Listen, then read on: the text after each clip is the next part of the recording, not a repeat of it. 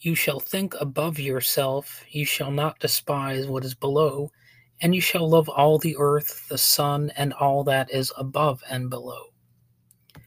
You shall be so enamored by this love of the whole world that you will no longer wish for yourself, you will never wish for anything, and you shall not ask for bread, nor fish, nor meat, nor drink, nor rest. On what perishing is this? Do you know that you can be happy while others are starving, while the sun never shines on the earth, while there are thousands of wars and millions of deaths?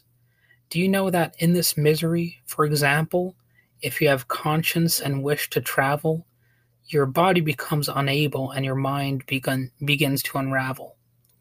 That the sky grows dark and you can never see what you wish to see? So do not wish for yourself.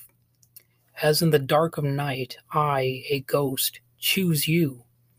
When you have tasted this fullness of love, when you have been my choicest fruit, then I will take away your hatred and your desire, and you will be as I.